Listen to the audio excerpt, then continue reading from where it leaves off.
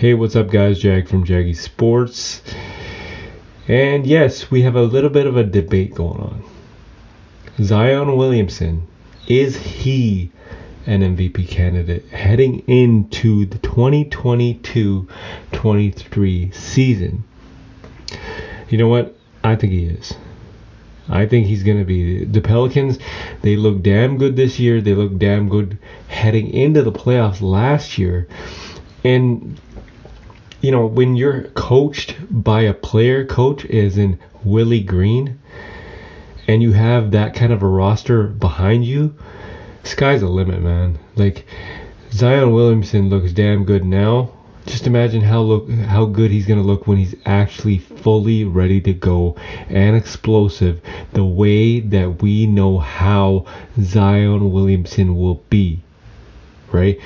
This kid is phenomenal athlete, and I just truly believe that it's his time. You cannot take that away from the guy just because he was injured last year. He's ready, right? And the Pelicans looked damn good last year again, like I just said, and they're gonna look damn good again this year with a fully healthy Zion Williamson. You know, they got additional pieces. They got that chemistry. They didn't change a lot, right? They didn't change their whole roster or anything, but they look good. They're 3-0 right now in the preseason. I know it's only the preseason, but that's all they need, right? They're heading into Miami, into the Airline Center to play the Miami Heat. I think they'll beat them.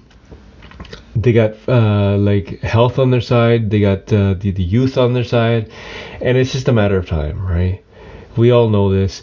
I think they're going to be a top 4 seed team in the West, and yeah, it's pretty scary for the entire NBA to find out how good these guys can be. You know, Pelicans look good, and with a healthy Zion Williamson leading the pack, you better watch out. This is Jag from Jaggy Sports.